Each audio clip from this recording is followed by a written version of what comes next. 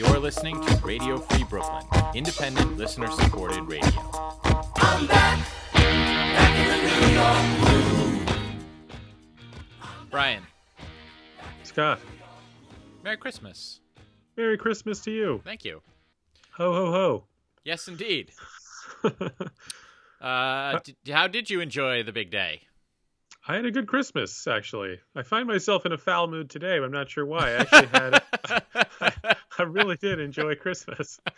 I don't know about you. Did you find yourself overcompensating for Christmas this year and spoiling your kid? I have two children. You only have one, but me and my wife went kind of crazy for Christmas this year. Just in a seeming desperate attempt to find some joy in 2020. Yeah. So my kids had a great Christmas, and I enjoyed it.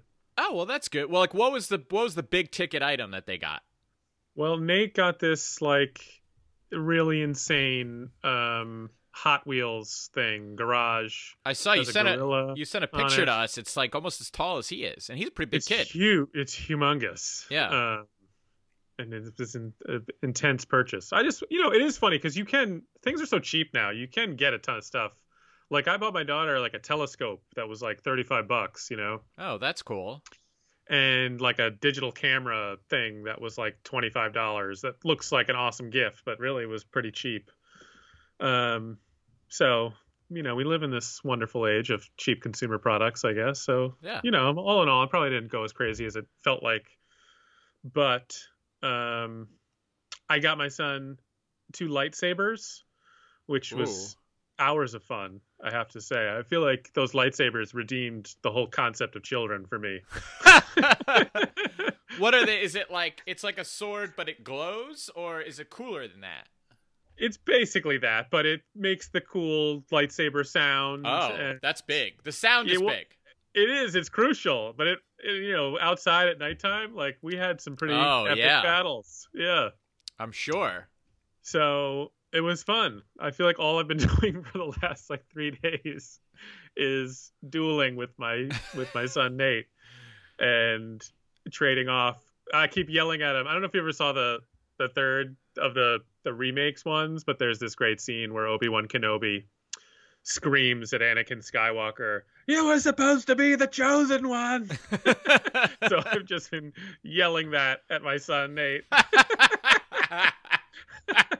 You were supposed to bring balance to the Force, not leave it in darkness. Now, has he seen the movie, or that's just a totally unreferenceable statement to him? No, he's seen the movie, and okay. he loves it.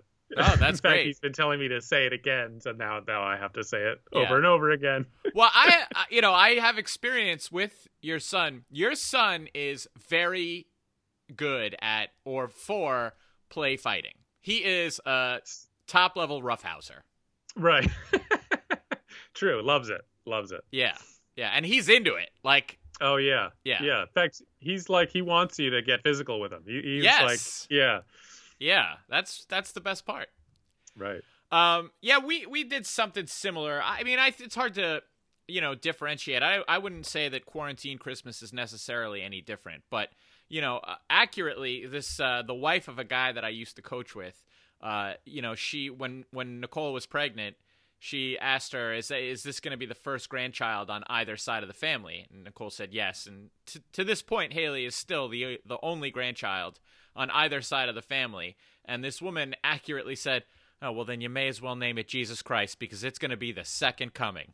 and that's, what Haley is always around the holidays. So, it's a sea of presents. That's true. Yeah. When it's one grandchild, so everybody's just putting all their effort into this one kid. Yeah. Oh. Yeah. What a gift for her. Right. She'll have some competition soon. Yeah. Because, she'll have a cousin pretty soon. But I'm sure she'll respond to that without any... From what I've gathered from Haley, I see her handling that with aplomb. She does, right. There's a very go with the flow nature to herself. Anyway, all of which to say, I enjoyed Christmas this year. It was nice to have a day of like watching kids open presents and feel happy. And you're I- like, well, this is nice. Boy, it's nice to be alive, I guess, isn't it? I gotta say, I have loved this year, the scaled down holidays this year. I've loved it. Yeah. I really have. I don't know. I guess family is supposed. Right. Holidays. So are you've supposed to- enjoyed. You get the family out of the mix. Right. I can't see my parents. Most people are really crying about that. You're like, what a gift. What a precious gift the Right. universe has given us this year. COVID's not so bad. Right. An excuse. I am definitely one of those weirdos where I have handled quarantine better than most from an emotional standpoint, I think. Right. Actually, I wanted to ask you about this. Did you hear? So I saw it on Twitter, but Jeff Van Gundy, I guess, was on the Low Post. I love Jeff Van Gundy, not just from his time with the Knicks, although I did, and I loved his spirit. But, I just sort of love the plucky, small coach where maybe the team looks at him and they're like, what is this guy doing here? But in actuality, he is capable of doing a very good job. I love Jeff Van Gundy. I relate to Jeff Van Gundy on many levels. Right.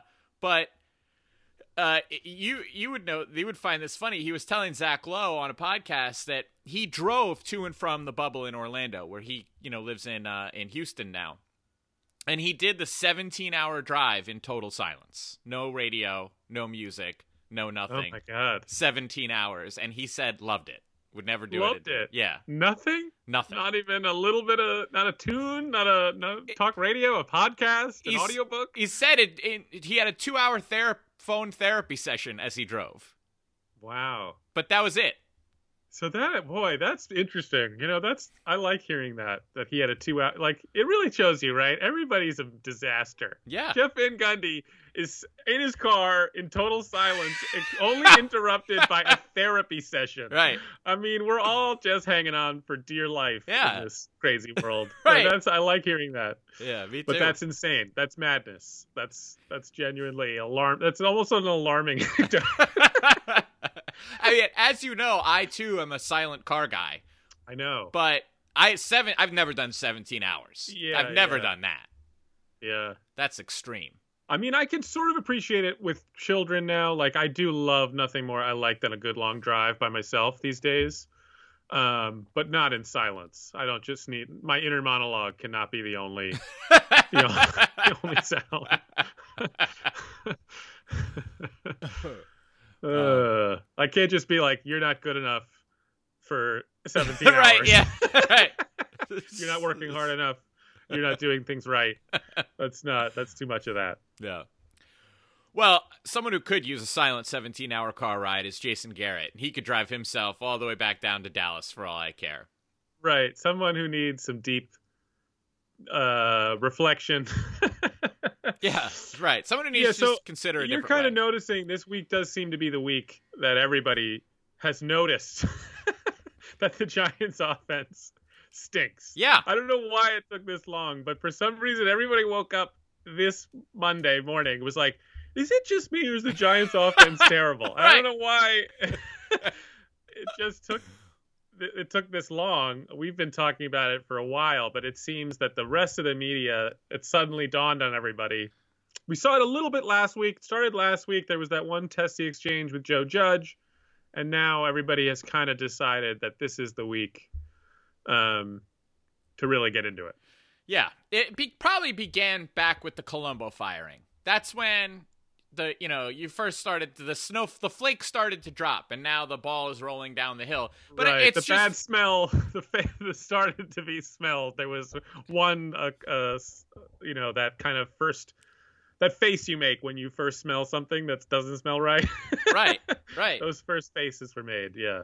And yet, I don't get it. I smelt it a year ago. Okay, like, the day he got delivered to us, I opened the package and I smelled it right away. Yeah, right. And it's been like that. I don't know.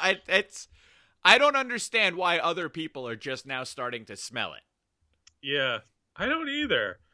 Or why it's suddenly, I guess because we're getting to the end of the year and now it's time to start looking, and we're not going anywhere. There's been no improvement.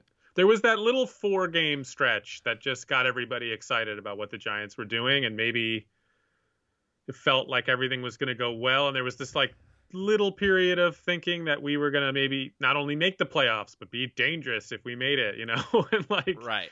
and now that's kind of ended, and now everything's about looking towards next year, I guess. But even in that 4-game stretch, it was all about the defense. I mean, I think we had, in our biggest win of the season with Seattle, I believe we had 5 points at halftime. Is that right?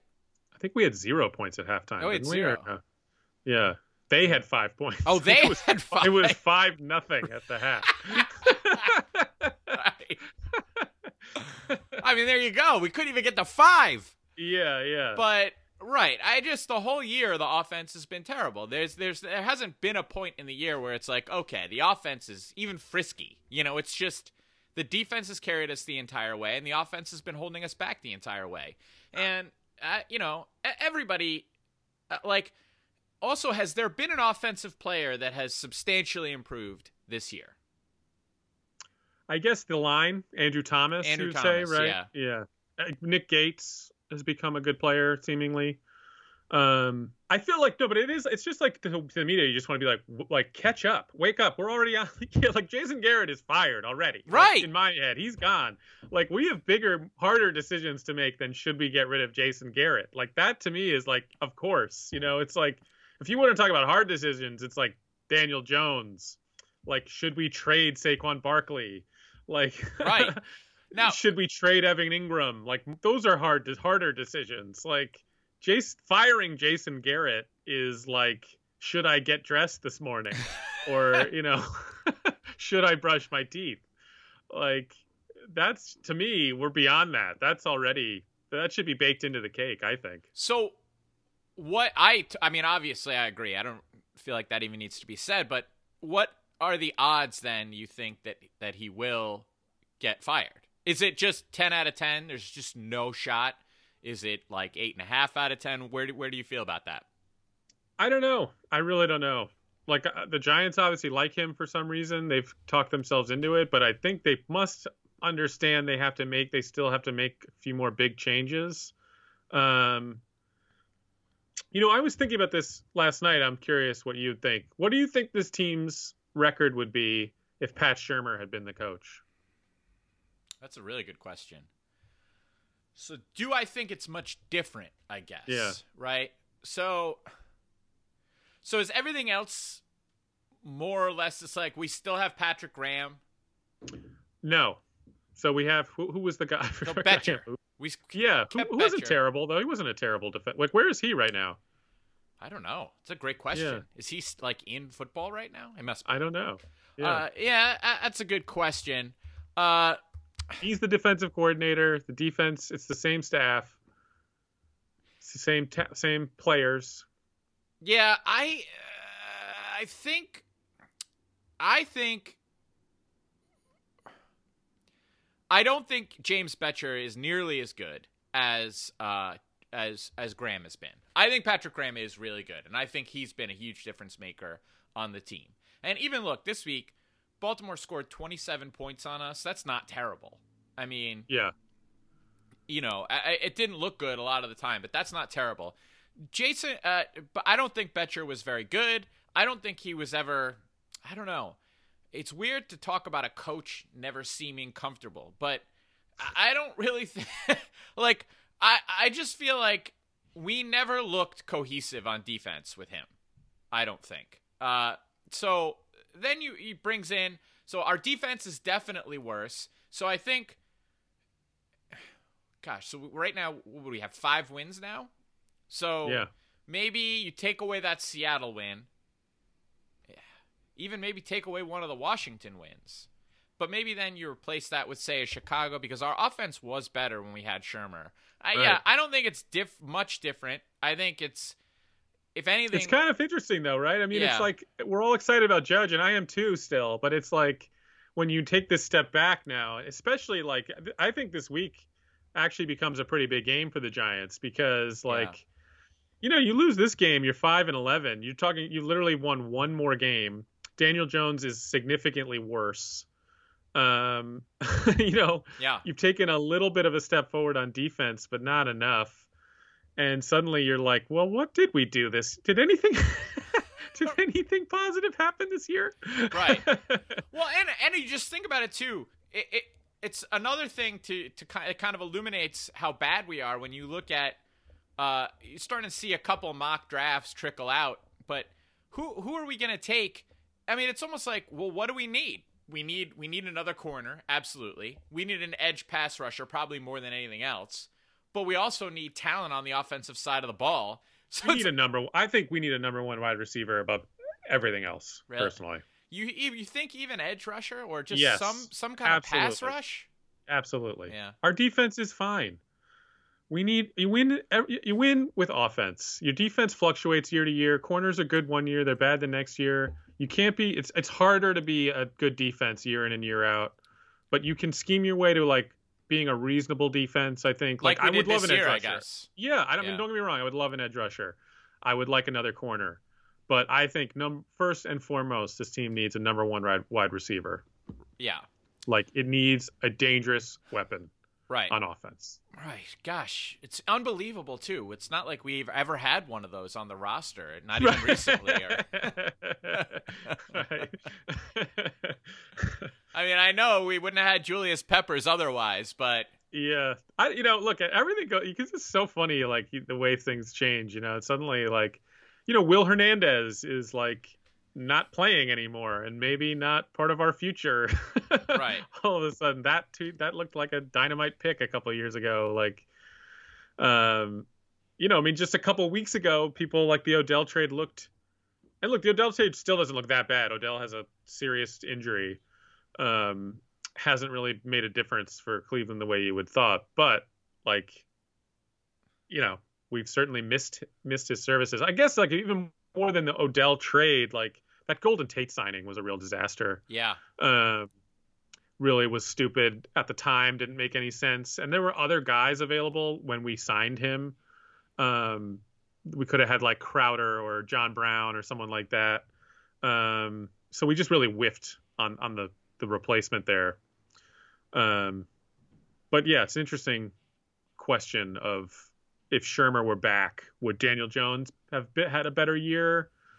Have we actually done anything, change the franchise in a positive direction? And I still feel like yes, but I'm like, you're more and more like, why am I saying that?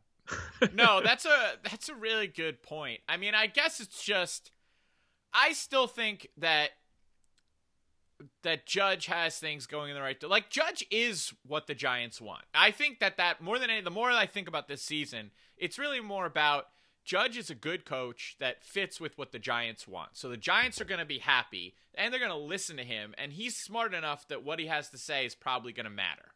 And I think that's good.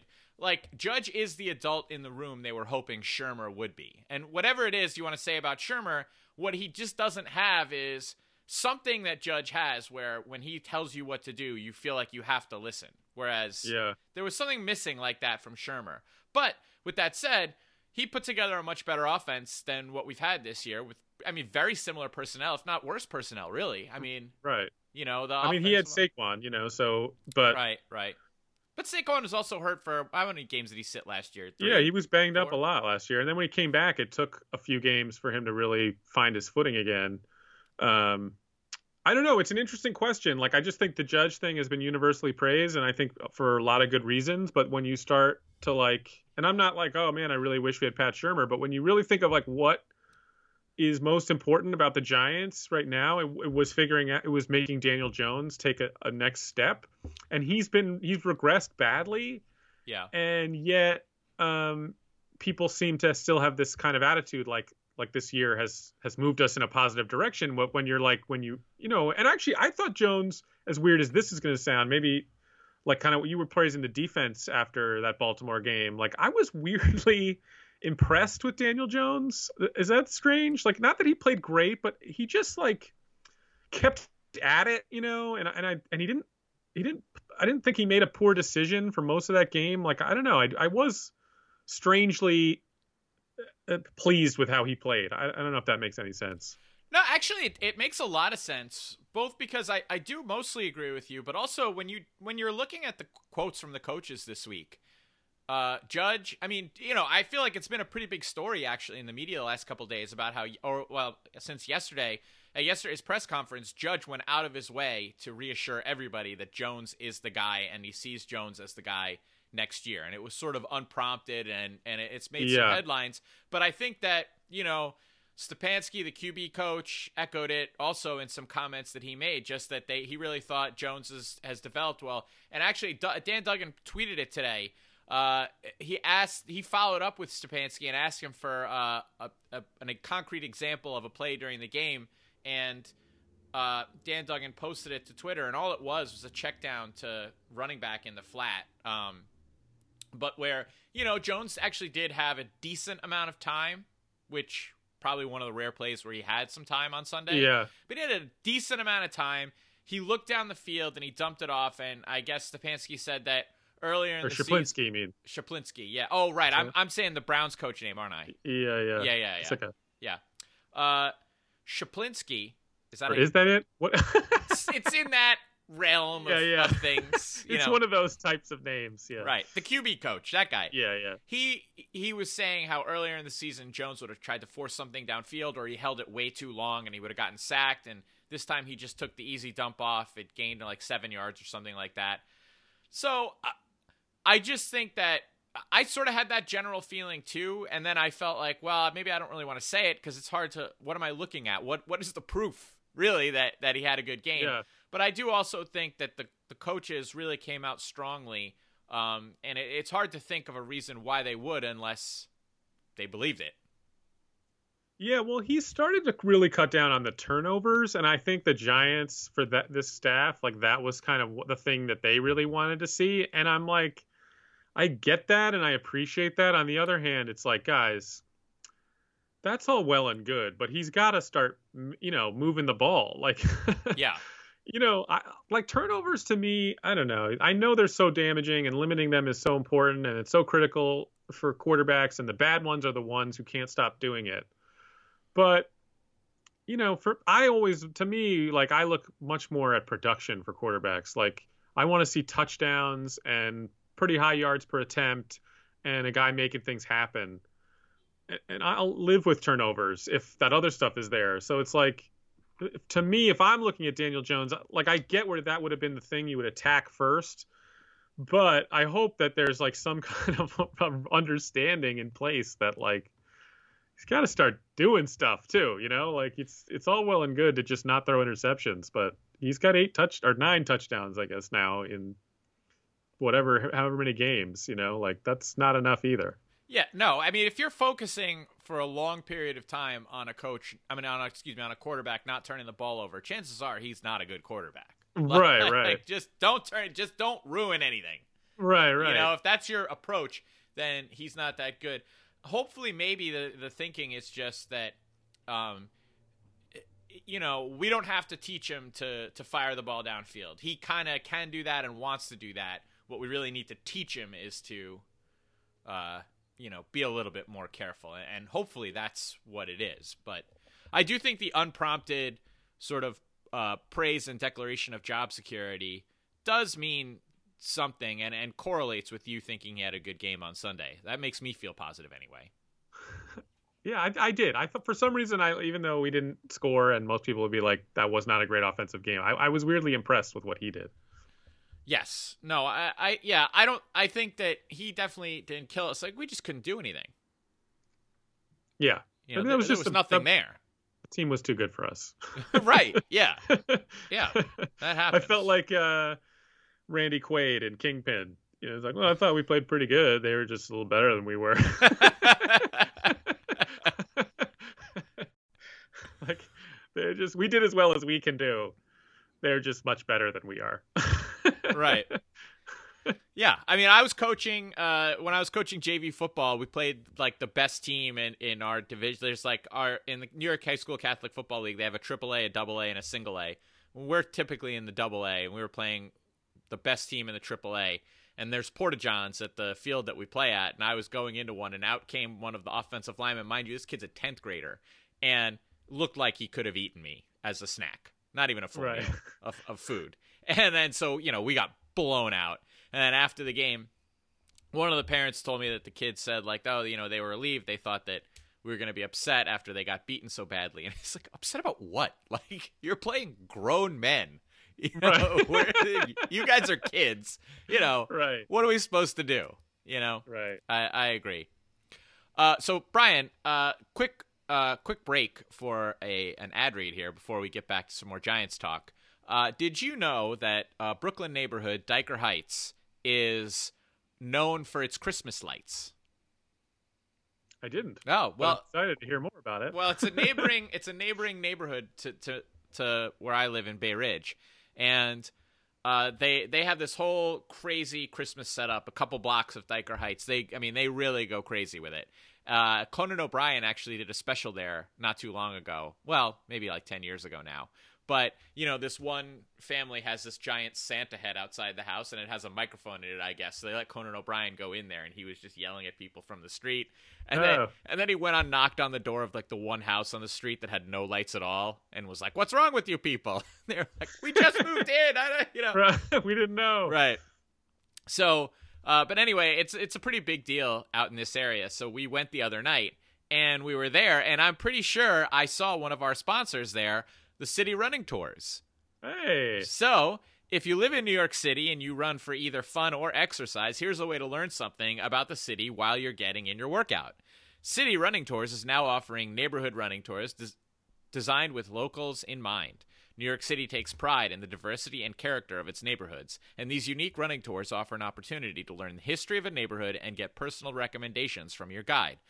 Choose from tours of 23 neighborhoods, including the East Village, the Upper West Side, Bushwick, Long Island City, and Roosevelt Island. For more information about the running tours and to see the list of neighborhoods and the full tour schedule, check out their website at www.cityrunningtours.com/New York City. Not sure if Dyker Heights is there. Not really sure if this is who they were. But I was there, and I thought that's who they were. And that's, I think, what matters. That's what's most important. Yeah. All right. So, should we talk about some of those tough decisions? So, Gettleman gets shown the door in a couple weeks here, and they hire Brian DiMenna, and Brian DiMenna is the GM of the New York Football Giants. You install me as the assistant to the traveling secretary, a job once held by your grandfather and one of my other personal idols, George Costanza. I don't expect me to do much, but you're the man in charge. You're making the decisions. What do we do about Daniel Jones? What do we do about Evan Engram? Evan Engram.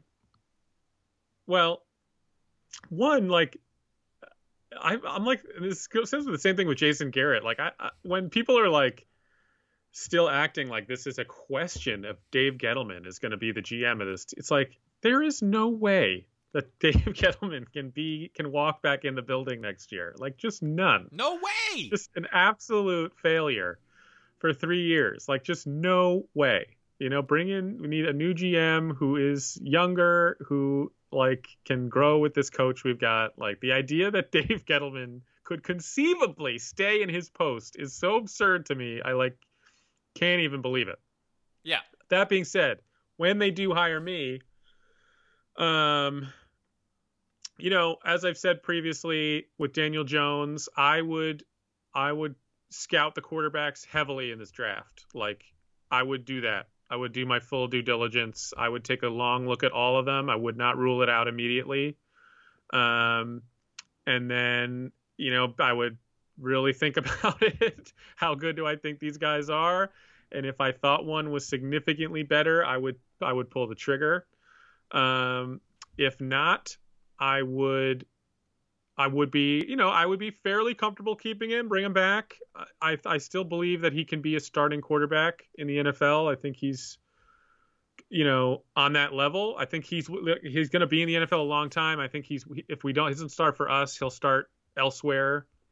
Whether that's more like a Ryan Fitzpatrick type career or, better than that, we'll see.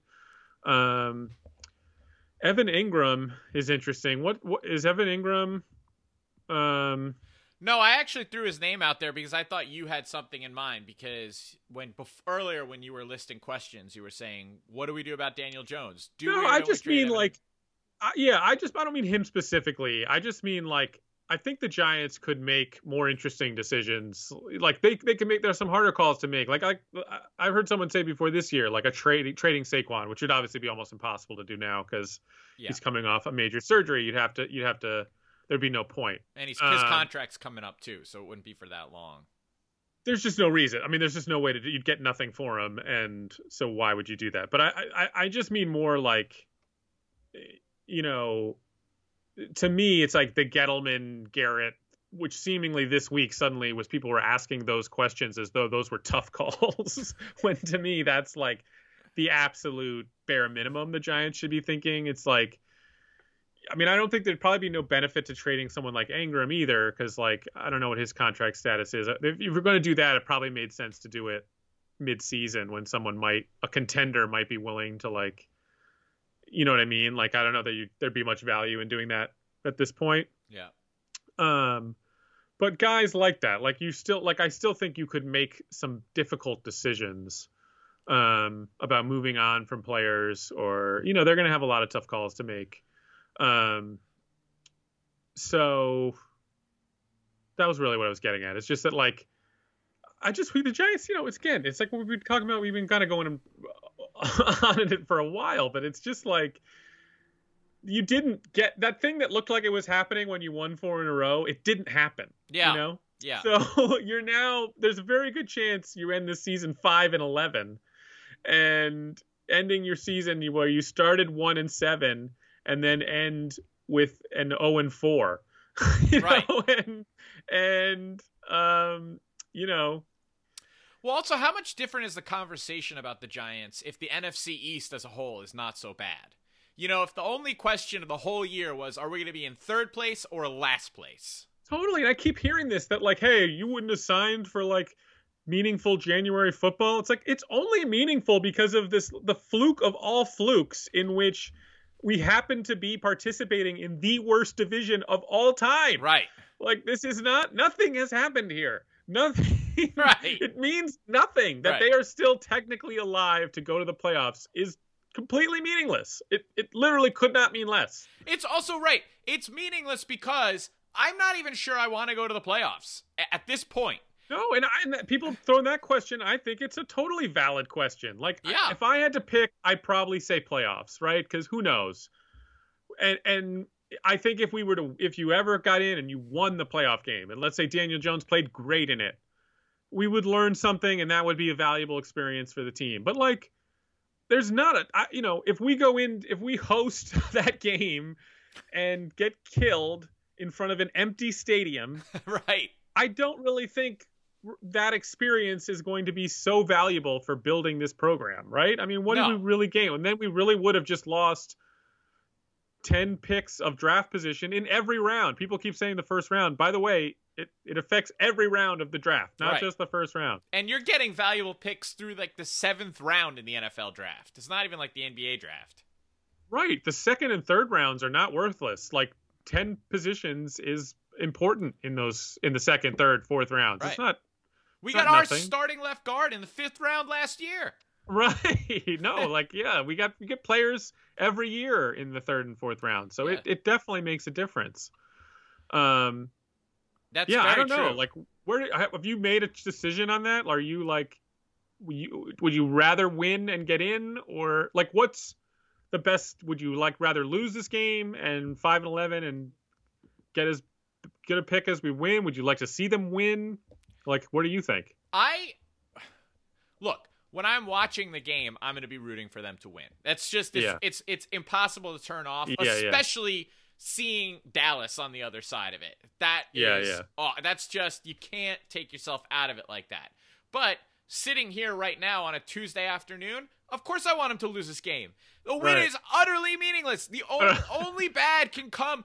I mean, first of all, that's bananas that the range of possible outcomes are division champion, playoffs, at best the 19th pick, or 3rd overall pick, which would be worse. Yes, that's the range of outcomes on Sunday. Really? Yes. So if we go 5-11, we could wake up with the third pick. Yes.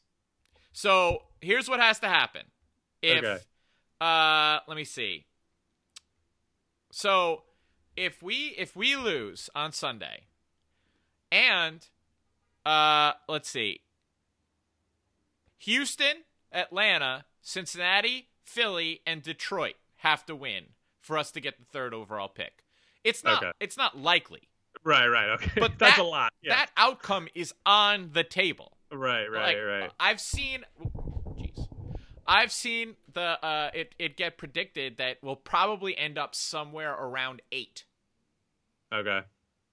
But yeah, 8 to 19, that's an enormous swing. It's a big deal. Yeah, that's a big deal. And I know it's not basketball. It's not an NFL. The NFL draft is different. You can get a good player at 19. You can get a Hall of Famer at 19. Right. Absolutely true.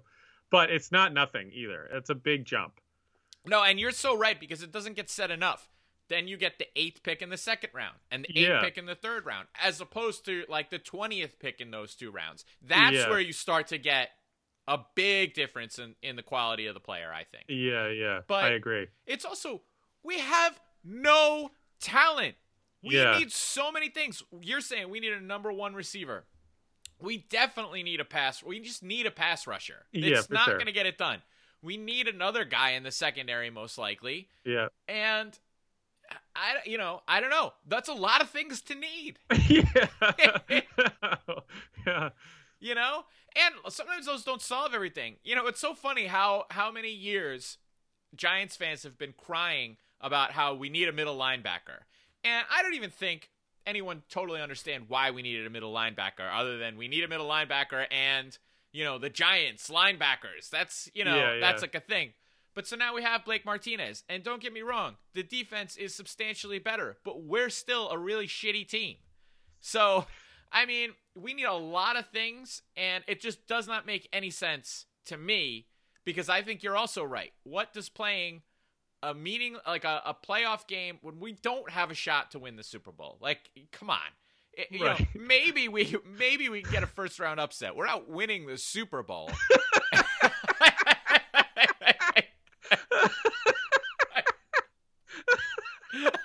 It's like right, we're not winning. All right, you want to look at somebody like, it's like, hey, look, if you get in there, you never know. No, you know. Right. I need to look at you right in your face. We are not winning the Super Bowl. No, not even close. Just say it, and you put it in your heart. Say it to yourself. Maybe look at yourself in the mirror and repeat it many times. Right. We are not winning the Super Bowl. And I understand that the Giants are probably the only team to ever win a Super Bowl with a bad team. So I get it. I get why we think. Right. We're predisposed to think anything's possible. The 2011 Giants might be the only actual bad team that ever won the Super Bowl. Right. But it's not happening. It's also impossible to describe how much better that team is than this year's one. team. Right. Than this team. Right. So much better. Infinitely better. Right. So many guys would not have started on that team that are starting on this team. Yes. So, yeah, I just think that since we're not going to win the Super Bowl, even winning that game, honestly, I could see ways where winning that playoff game hurts us, because maybe that makes it so that Jason Garrett has to stay, that the Maras get involved and say, we can't, we just won a playoff game. We're going to fire the offensive coordinator. So I just don't know any good that could come from getting into the playoffs. It's just, I don't know that it's worth it when we have so many holes in this roster and we have a chance at a much higher draft pick. Yeah, I mean, I see both sides to it too, and I'm like you. I'll be sitting there watching it. I'll be wanting to beat the Dallas Cowboys. I'm not going to sit there in my living room hoping we lose the game. So my hope is that I watch the game, we beat the Cowboys soundly. I would like to see Daniel Jones play really well so we can go into the offseason feeling good about him. Whether that win gets us into the playoffs or not, I don't really care. Once I'm in front of my television, that's what I want to see happen. But I am also in agreement with you that if we lose that game, especially if we do not look good when we do it, and that forces the Giants to one, really take some hard looks at themselves this offseason, which we've asked them to now do like 3 times in the last 7 years. But anyway, if it forces some of those decisions and gets them a good draft pick, it's not the end of the world either, So like, I don't blame anybody who's thinking along those lines, even though I won't be joining them in the moment, but I don't begrudge them at all, and I don't like this, like, you're not a real Giants fan if you're thinking along those lines, even though those people bother me sometimes too, because sometimes you are just like, just shut up, all right? I'm trying to watch the game and I want to win it while I'm watching it. But I get where they're coming from also. Yeah, I think in-game is the problem, because you can't live and die by every single, play. Like, oh, what are the Giants doing? Are they trying to blow this? Or what are they trying to do? You can't, can't be like that. I also think this is mean, I guess, but it would be I would be amused if it was the Dallas Cowboys that put the nail in the coffin for Jason Garrett in his new team. Right. That's true. Especially after the season that they had. And, they're still in it for the same reason that we're still in it. But that they came in with such high expectations this year, and McCarthy and all that stuff. And then there was even a stretch of the season where it was like, oh, Dallas, maybe they made a mistake getting rid of Jason Garrett, who's with the Giants, the Giants now. I wouldn't be unhappy if Jason Garrett was slinking off the field, having been defeated by his old team, and then gets fired. Yeah, right. Well, let's end on that note. We'll end our Giants talk on that note. Yeah. All right. Well, that means, Brian, that it's time to remind our listeners that if they'd like to listen to Radio Free Brooklyn when they're not in front of their computer, they should consider downloading our free mobile app for iPhone and Android, available in the App Store for iPhone and the Google Play Store for Android. Please also be sure to subscribe to our monthly newsletter for the latest news about new programming and upcoming RFB events. You can sign up at radiofreebrooklyn.org/newsletter. So, Brian, it would appear that the New York Knicks are an actual viable basketball team this year. Maybe. They could be. Maybe. Probably Can not. you... Right. Are you even... I'm curious. Are you in your heart even entertaining that as a serious notion? Well... Are you excited to watch the game tonight? We're recording this on a Tuesday night. The Knicks play this evening. Are you looking forward to it? I am. Scott Ishii. Yes. Yes. I am. You're excited about it. You want to watch the Knicks play basketball tonight, don't you? I do. Yes. Yes. I don't know why. That's the first test I'm that being they've passed. accused. I don't know what I'm being accused of. Exactly. No, I am. And here's why. I think that our buddy Matt, who we're on a Knicks group text with, he was saying, and I agree with him, that I think what Tibbs is going to bring us is at least some consistency of effort and intensity night to night. That, we'll see, like, we have a baseline level of just intensity and care for the outcome of the game on a nightly basis that he brings that I think has definitely been lacking in our previous, I don't know, dozen coaches, like a lot. Like, I don't know. But Right. What I would love to see, and I think is the thing we actually have to measure Thibodeau's success by, is can we have consistent performances? I don't think it's possible for us to replicate the shooting night we had against Milwaukee, but can we come close? Like, can we just not tank it tonight? Can we not be like... I see no reason why Elfrid Payton and Frank Ntilikina cannot go 7 for 7 from 3-point range on a regular basis. No, so you have some serious expectations for tonight. Yes. I expect us to always shoot that well from 3-point range. Right. I'm sure. But can they, they're not going to go 7 for 7. Can they go 4 for 7? Even 3 for 7. 3 for 7 would be great. Right. Between the two of them, if that could start happening, then it's like, okay, now let's watch the Knicks games on and always be excited. Yeah. Yeah. Well, I really liked what I've seen from them in the early going, even though they lost 2 games. They've played good first halves in all 3. I feel like, Julius Randle has been so good, which is fun. and because he was really the turd in the punch bowl, right? Like Oh, he was yeah. the guy that like it was hard to figure out how this was going to be fun season with him playing like 35 minutes the way he played last year, where you're like, how am I going to watch that much of this guy and have this not be just a drag?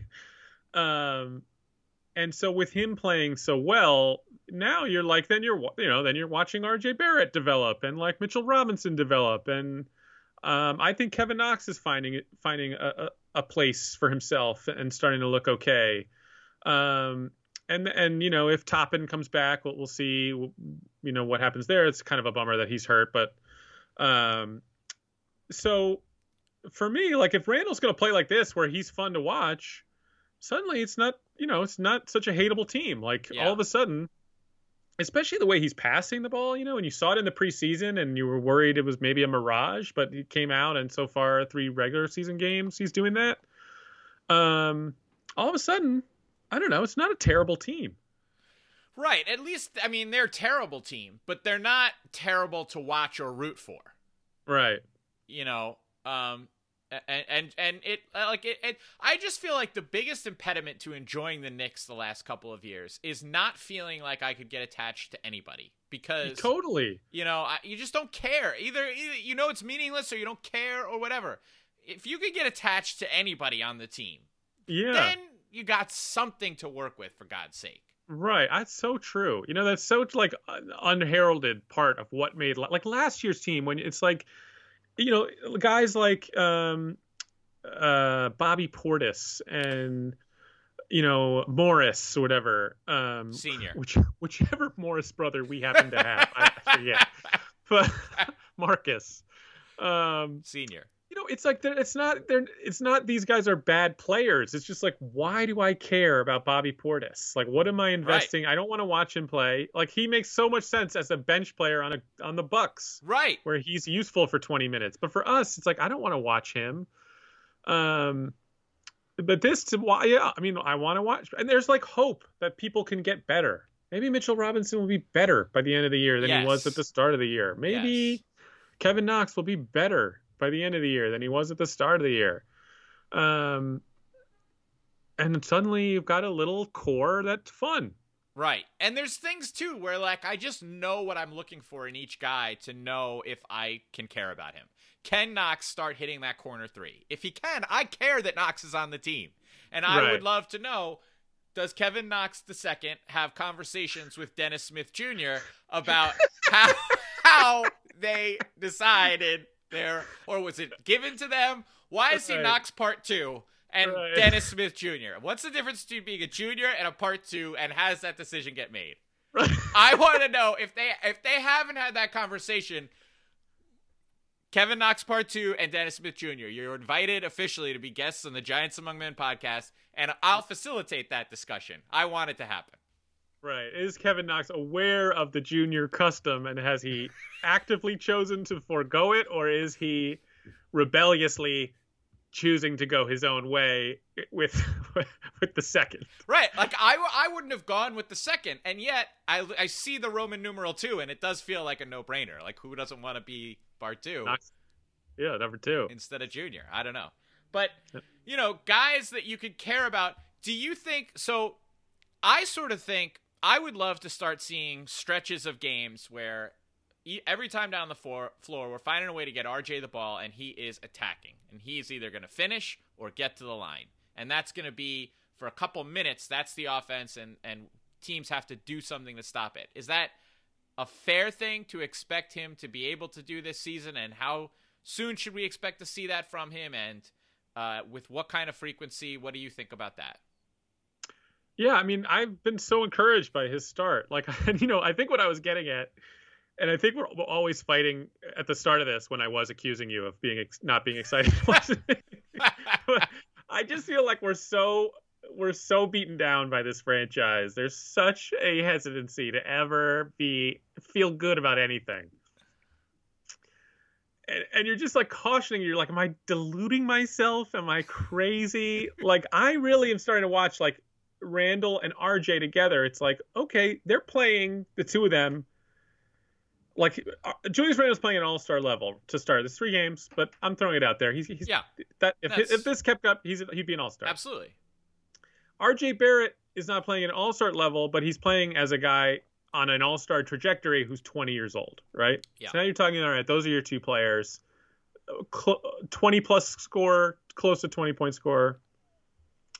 Then you've got Mitchell Robinson, who looks to me like a starting center at the very least, possibly more than that, especially if he can really be coached up. Now that's okay. That's in your starting 5, right? I think Kevin Knox has become. I feel good enough in him that he's a rotation player. I think I don't know how much better than that he's going to be, but I think he's a rotation player in the NBA. I really like what he's doing, even though the statistics aren't jumping out. Like, he just seems like, to me, he's figured out how to play, and he impacts the game. So that's that's exciting. You know, if Quickly comes back and he can keep playing, like, all of a sudden you've got multiple guards you can turn to. Maybe Frank can actually be useful as a player, defender. Like, I don't know how high to get on this Knicks team, but I'm starting to see a team where, like, not only like am I kind of enjoying it, but like where they aren't terrible. Like, not a terrible team. Like, 2 close to all-star players, a good defensive center, and then like that Mitchell Robinson Noel combo. Like, that's a full game of competent center play. I don't know. Like, what's the ceiling? Am I getting insane? Like, is the ceiling still like 30 games? Is that as good as we can? Is that no? That's that's a fair ceiling, I guess, right? Because what our over under is like close to 20. Yeah. So that would be exceeding. It would be hitting the over comfortably. On our, what our win total would be. So I would say that's a fair ceiling. The ceiling will probably be dictated by shooting, really, But is that like, am I getting so carried away thinking like is 35 wins like you're insane? You're a nut? I think so. Probably. Okay. Right? Well, I mean, what's the 8th seed? How many wins do you need to be the 8th seed in the East this year? Roughly. Because it's short, right? How many games is the season shortened by? It's 72. It's 7. Okay, so it's 72 games. What do you need to be an 8th seed in the East, you think? Right. I guess I'm thinking I'm not making that math adjustment either. So like, right. I'm really saying like the equivalent of 35 wins in an 82 game season. So I'm terrible at math, but whatever that would be. Right. And so let's see. Was Brooklyn the 8th seed last year? Like, is the Knicks a 500 team? Is that you're high? You're on crystal meth and you're drinking every day and you're getting carried away with your life. I think that's ludicrous. A 500 basketball team? I was just thinking to myself how exciting it would be to go 500 as of tonight. Like, be 2-2. But what if they just kept doing that? I don't know about that. Like, but 500 to you is you're just like you're huffing gas, you're sniffing glue. Yes. I mean, yeah, okay. I mean, like last year the Nets were the 7th seed in the East and they finished the year under 500. Yeah, that Nets team stunk. Was not a good team. Why couldn't we be as good as that Nets team? I mean, because we're not as good as that Nets team? Why? Who's good on that Nets team? That's so good we can't match that performance. Okay, so who is arguably their best player? I guess Dinwiddie, right? Dinwiddie, LeVert, Jared Allen. What's it? Joe Harris. Joe Harris. Yep. And then DeAndre Jordan. Oh, they had Kyrie, not in the playoffs. Yeah, occasionally Kyrie. That's true. On their route there. So we don't have a Kyrie, No, we don't have that. So yeah. Kyrie cancels out Randall. Dinwiddie is probably last year's Dinwiddie probably better than RJ as he is right this moment. Right. So yeah, I mean, then you get like Jared Allen, Mitch. Mitch is a better defender. Jared Allen probably. Well, I don't know. Does he do more on offense? Maybe not. But that's I don't know. I still think they have Kyrie. I right. get they had 20 games of Kyrie. Okay, so 20 out of their 35. They had 35 wins. I guess all the Kyrie games aren't wins either. But right. Okay, So you have the Magic well below 500 at the 8 seed. But I'm just saying 500 is crazy. Like, the Nets were below 500, and you're saying we're, like, maybe as good as that team, but they were still below 500. Right. Okay, below, but I'm saying, like, I'm really being, like, in that kind of, that kind of world. I don't know. Is it crazy? Maybe not. I mean, a lot of things would have to go right. No, it's crazy, though. That's crazy. You're crazy. You're crazy. We had a really good game against the Bucks. We hit a ton of shots that we should not have hit. It's really, is Alex Burke, how do you say, Alec Burks or Alec Burks? Okay, Alec Burks, is he going to get into the starting rotation? Are we going to see a lot less Reggie Bullock? Is he going to continue to play like he's playing? Would be a huge factor.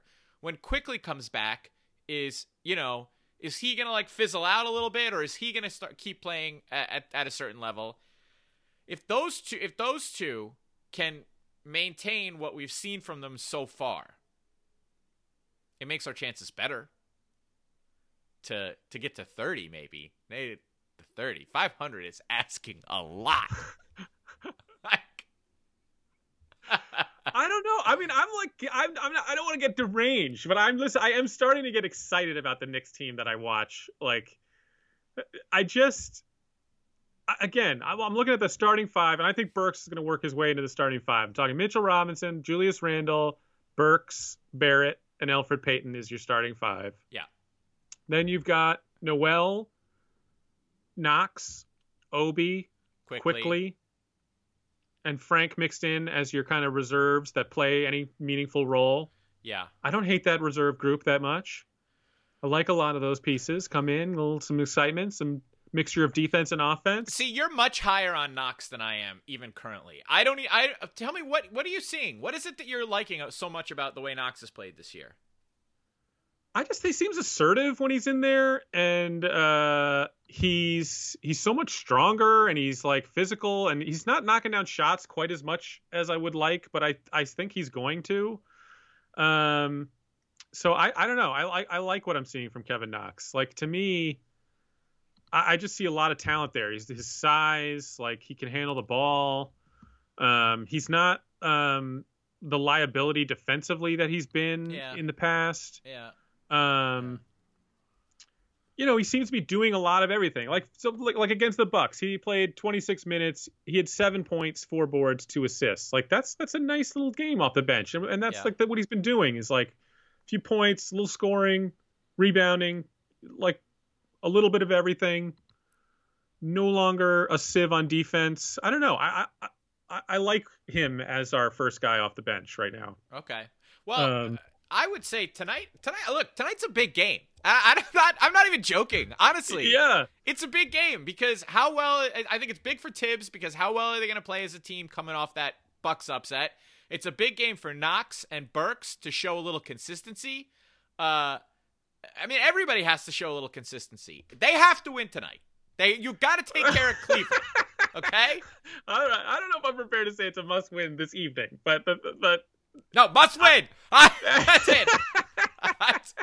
I wanted to keep going so bad. Like, I just am starting to feel like you could see this little thing developing where suddenly we'd go into next offseason with some promising pieces with the 2 draft picks and some cap space. I feel like I've been on a deserted island and I see something in the distance. I don't know if it's a boat or a plane or nothing. Maybe it's nothing. Maybe it's a mirage. But I am like, right. I might be so thirsty that it's a fever dream I'm having, but I feel like somebody on a desert island and I see something. There's something there, and you're on that island with me, and you don't see anything. You can't see it. I'm like, it's right there. No. You see it, and you're telling me you don't see it. Right. You're crazy. Right. We're gonna go all the way over there. We're gonna die. We're gonna die out here, and I'm like, no, I see something. You don't see anything. There's nothing. No. I see something, Scott. Something's there. On this note, we're ending the radio show. Thank you for listening. Radio Free Brooklyn. Find us on social media. Now we're in bonus time, Brian. And I know, I get it. We're in the desert. I don't trust the Kevin Knox holding that big container of water, that the canister of water, Right. a fresh, maybe a tray of sparkling water with some lime in it. And he's Right. standing there waiting for us. And I don't think he's really there, Brian. I think we're going to get there and he's going to drop it. And just. And Frank is going to fumble it everywhere. You're like, no! Right. Frank, I don't know. I'm always so cautious to get rosy about them. Just also because, too, I don't want to fall into some stupid trap either where some of those guys start to play okay and then we're starting to talk about how good they are. You know what I mean? I don't want to fall into that trap either. But then again, I guess like no one ever is going to assume that the Knicks are better than they are at this point. Right. And there's no, like, I don't know. There's no downside. I don't know. We're not like, we're so early in this new regime too. Like, I mean, there's never a reason to give the Knicks the benefit of the doubt. And people do for some reason still, like some people do, and they don't deserve that. But it's also like, we don't have to like never believe that maybe something, they got two promising players in that starting five. I don't know. I'm finding myself getting sucked in to, I like a lot of the things I think I was, really not excited about the Thibodeau hiring, and you were much more like that's the guy they should get, and I think you were right. Like, this is exactly who they needed. They have all these young guys, and the people who tried to use that against him, like, oh, don't get him because we have all these young guys. It's like, no, that's exactly. Oh, absolutely. I mean, we need it. Like, I love he calls a timeout like 30 seconds into a quarter, just like, no, that was horrible. I hate what I just saw, like that is exactly what we need. Like, Kevin Knox needs this exact kind of coach, yeah. So Mitchell Robinson needs this exact kind of coach. Like, yeah, for sure. And maybe, I don't know, I don't know. I agree. I hope we win tonight. I hope when people are listening to this that we haven't lost like 3 straight in horrible fashion. And then I will come on next week and I will apologize to you because I'm trying to break through your cynicism about the Knicks. And I want you to open your heart a little bit and believe in them. Okay. All right. So, all right. Take the blow. I want you to take the punch with me. Okay. See, and here's the thing too. And this is part of it. Part of it is definitely, so again, our listener, and maybe we should get Matt on here at some point. We should get Matt on. In fact, yeah. Matt's coming on next week and we're going to talk about the Knicks. I agree. But I just think, like, my feeling about the Knicks recently goes back to, I thought Matt convinced me that the Porzingis trade ended it. That we were getting Kyrie and Kevin Durant based off, and I bought it hook, line, and sinker because otherwise the trade made no sense. We didn't do it at the deadline. We didn't get anything back. We got nothing. Why are we doing this? We salary dumped the best player we've had in 10 years. Right. So why on earth would anybody do that? It must be because we already have a signed contract in a drawer, future dated, post dated or whatever. So, all right, Matt has convinced me. I'm all in, and I could not be happier about it.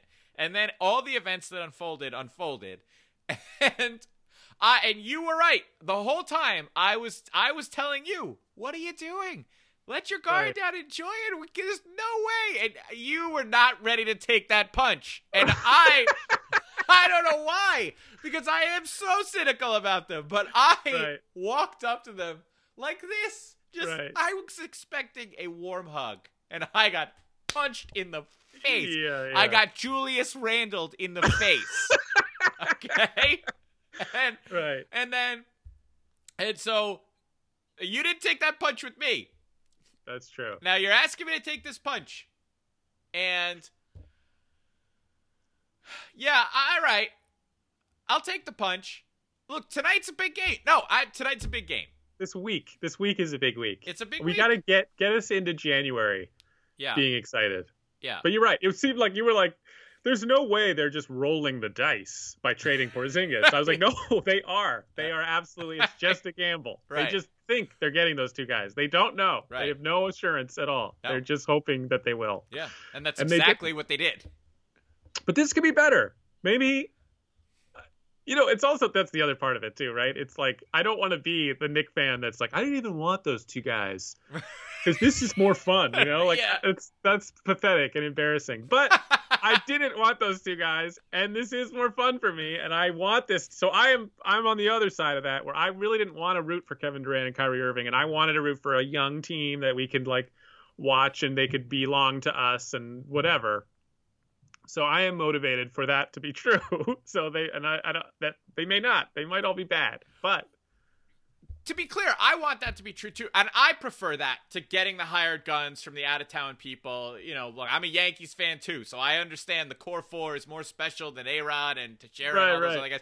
So, but I definitely prefer this way. I just had no confidence it was going to happen, and I was pissed at both the Knicks and Matt. I was angry at Matt, and maybe that's displaced anger because I should only blame myself for falling for it. Because that's unacceptable. But somehow he got me all riled up, as he tends to do. And I was so all in. And I know. When you think of what that off season last year, when there was all the like memes going around of like Zion, Kevin Durant, and Kyrie Irving in Knicks uniforms, and that we ended up with Julius Randle, RJ Barrett, Marcus Morris, Bobby Portis, Wayne Ellington, whoever else they signed, and that whole thing where they then went on this bizarre spending spree for power forwards. Taj Gibson. Right. What were they doing? What were they doing? I don't know. What were they doing? Right. I got to stop holding that against Julius Randle. It's not his fault, and I get it, and he didn't ask for it, and I'm willing to get over. I am opening my arms to Julius Randle.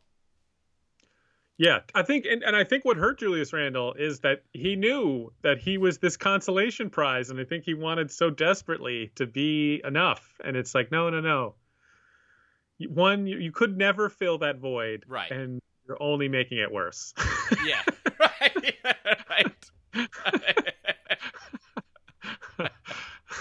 I can't say how, but you are. It's been a lot worse. You're making it worse. Yeah. All right. I'm becoming more open to Julius Randle.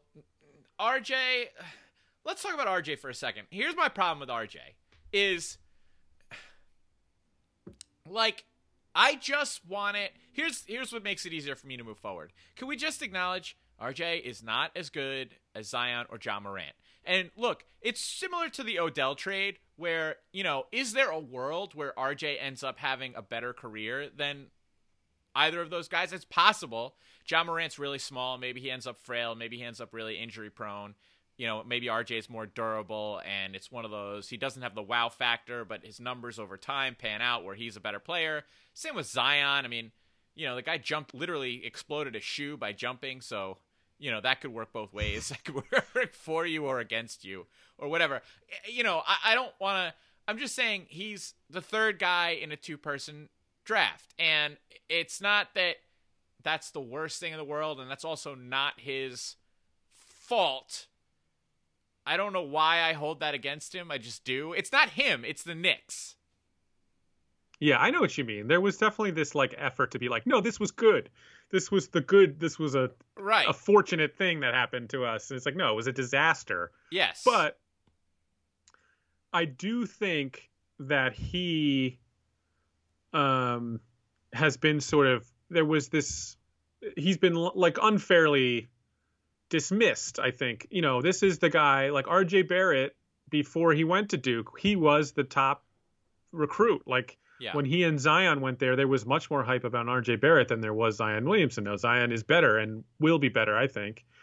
But RJ Barrett is not like worthless garbage. He isn't the worst consolation prize. And then like went out there last year and I thought was impressive, even though like there were a lot of flaws in his game. He's like a 19-year-old who was asked to shoulder a ton and seemingly got better and better. And then this year, there's a lot to like about what he's able to do. Yeah. And he's on now. You're looking at a guy who's averaging, 18, 5 and 5, and is 20 years old and plays good defense. He did get pantsed by Ben Simmons. He shot poorly, but like he does even that game. Like he does other things when he's not shooting. Like he grabs boards, he facilitates.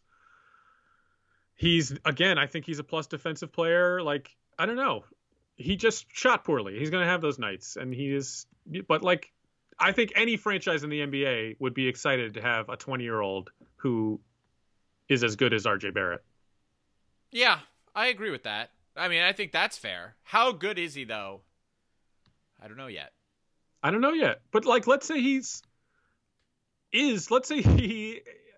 finishes this year, like, where you're talking about like 25 and 5, let's say, and then he's 20 years old. I mean, that's like, yeah, that's pretty great. No, right. If he ends up averaging 25 a game, I would be very excited about that.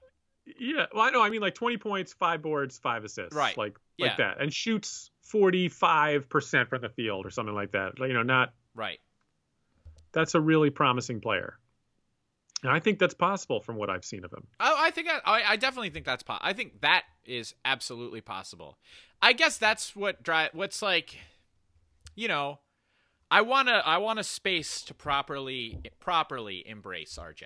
I don't want, I just, it annoys me when it's like, well, maybe he is better. He's not better than those guys. Stop. Like, that's just not what it is. And it doesn't need to be that, Right. Okay. We didn't win by losing. We lost. But the thing that we did get, I think, is actually maybe a little better than people act like. Like I think the third player in a 2-player draft, like, I think he's better than that. Like, I think he's going to be somebody who matters, Well, right. And I think it's more that, the 2 players were on a very high level. The drop-off's not so steep to RJ. It's not about how bad the rest of the draft was, including RJ. It was more about how good those 2 are or have been. Yeah, like they single-handedly changed their franchise direction. He's not that for us, but he changes a lot. He changes a lot. Yeah, I'll say that. If he really is like a borderline all-star, he changes a lot. Yeah. Like he becomes you can get guys, when you add pieces in the draft, it has an impact. Right. Or a more attractive landing spot for somebody because he's already here. And he's, and I like it. I like the way he's going about it. Like, he seems like he really cares, he works his ass off. I like him. Okay. I like that he plays defense. There's no questions about his defense. Like, I like him. All right. I am excited about tonight's game because I think it's so pivotal. It's going to say a lot about how I feel about a lot of guys tonight. But yeah, they cannot pull a stinker against. It's like I sent you that picture Cleveland. Of Daniel Jones and RJ Barrett. Yes. Where they're embracing each other. And it's just like, what are we going to think about that photo in 10 years? I was like, the most fascinating. I'm so interested to see. Yeah. But from both sides, are they both worthless? And we end up, it's like, I don't know. I couldn't decide. I spent a good 15 to 20 minutes staring at that photo, trying to decide if I loved it or hated it. And if I thought it was a really great sign or the worst omen I've ever seen in my life. And we'll post that on social media, and maybe we'll solicit some audience feedback how they view it. Is it the sign of the apocalypse? Or does it make them hopeful or sad or concerned? I don't know. I can't decide. I want you to post it as a poll, that I fully intend on voting in. Right.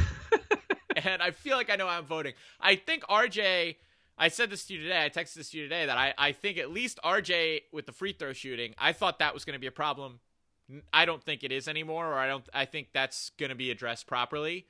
The Daniel Jones fumbling, I thought was not a problem, I think is. And I feel like you don't think either is a problem.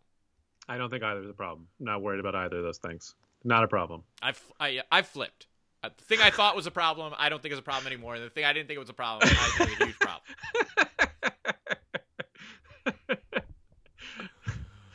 Well, we'll soon see. Yeah. On that Maybe it'll note, be a problem.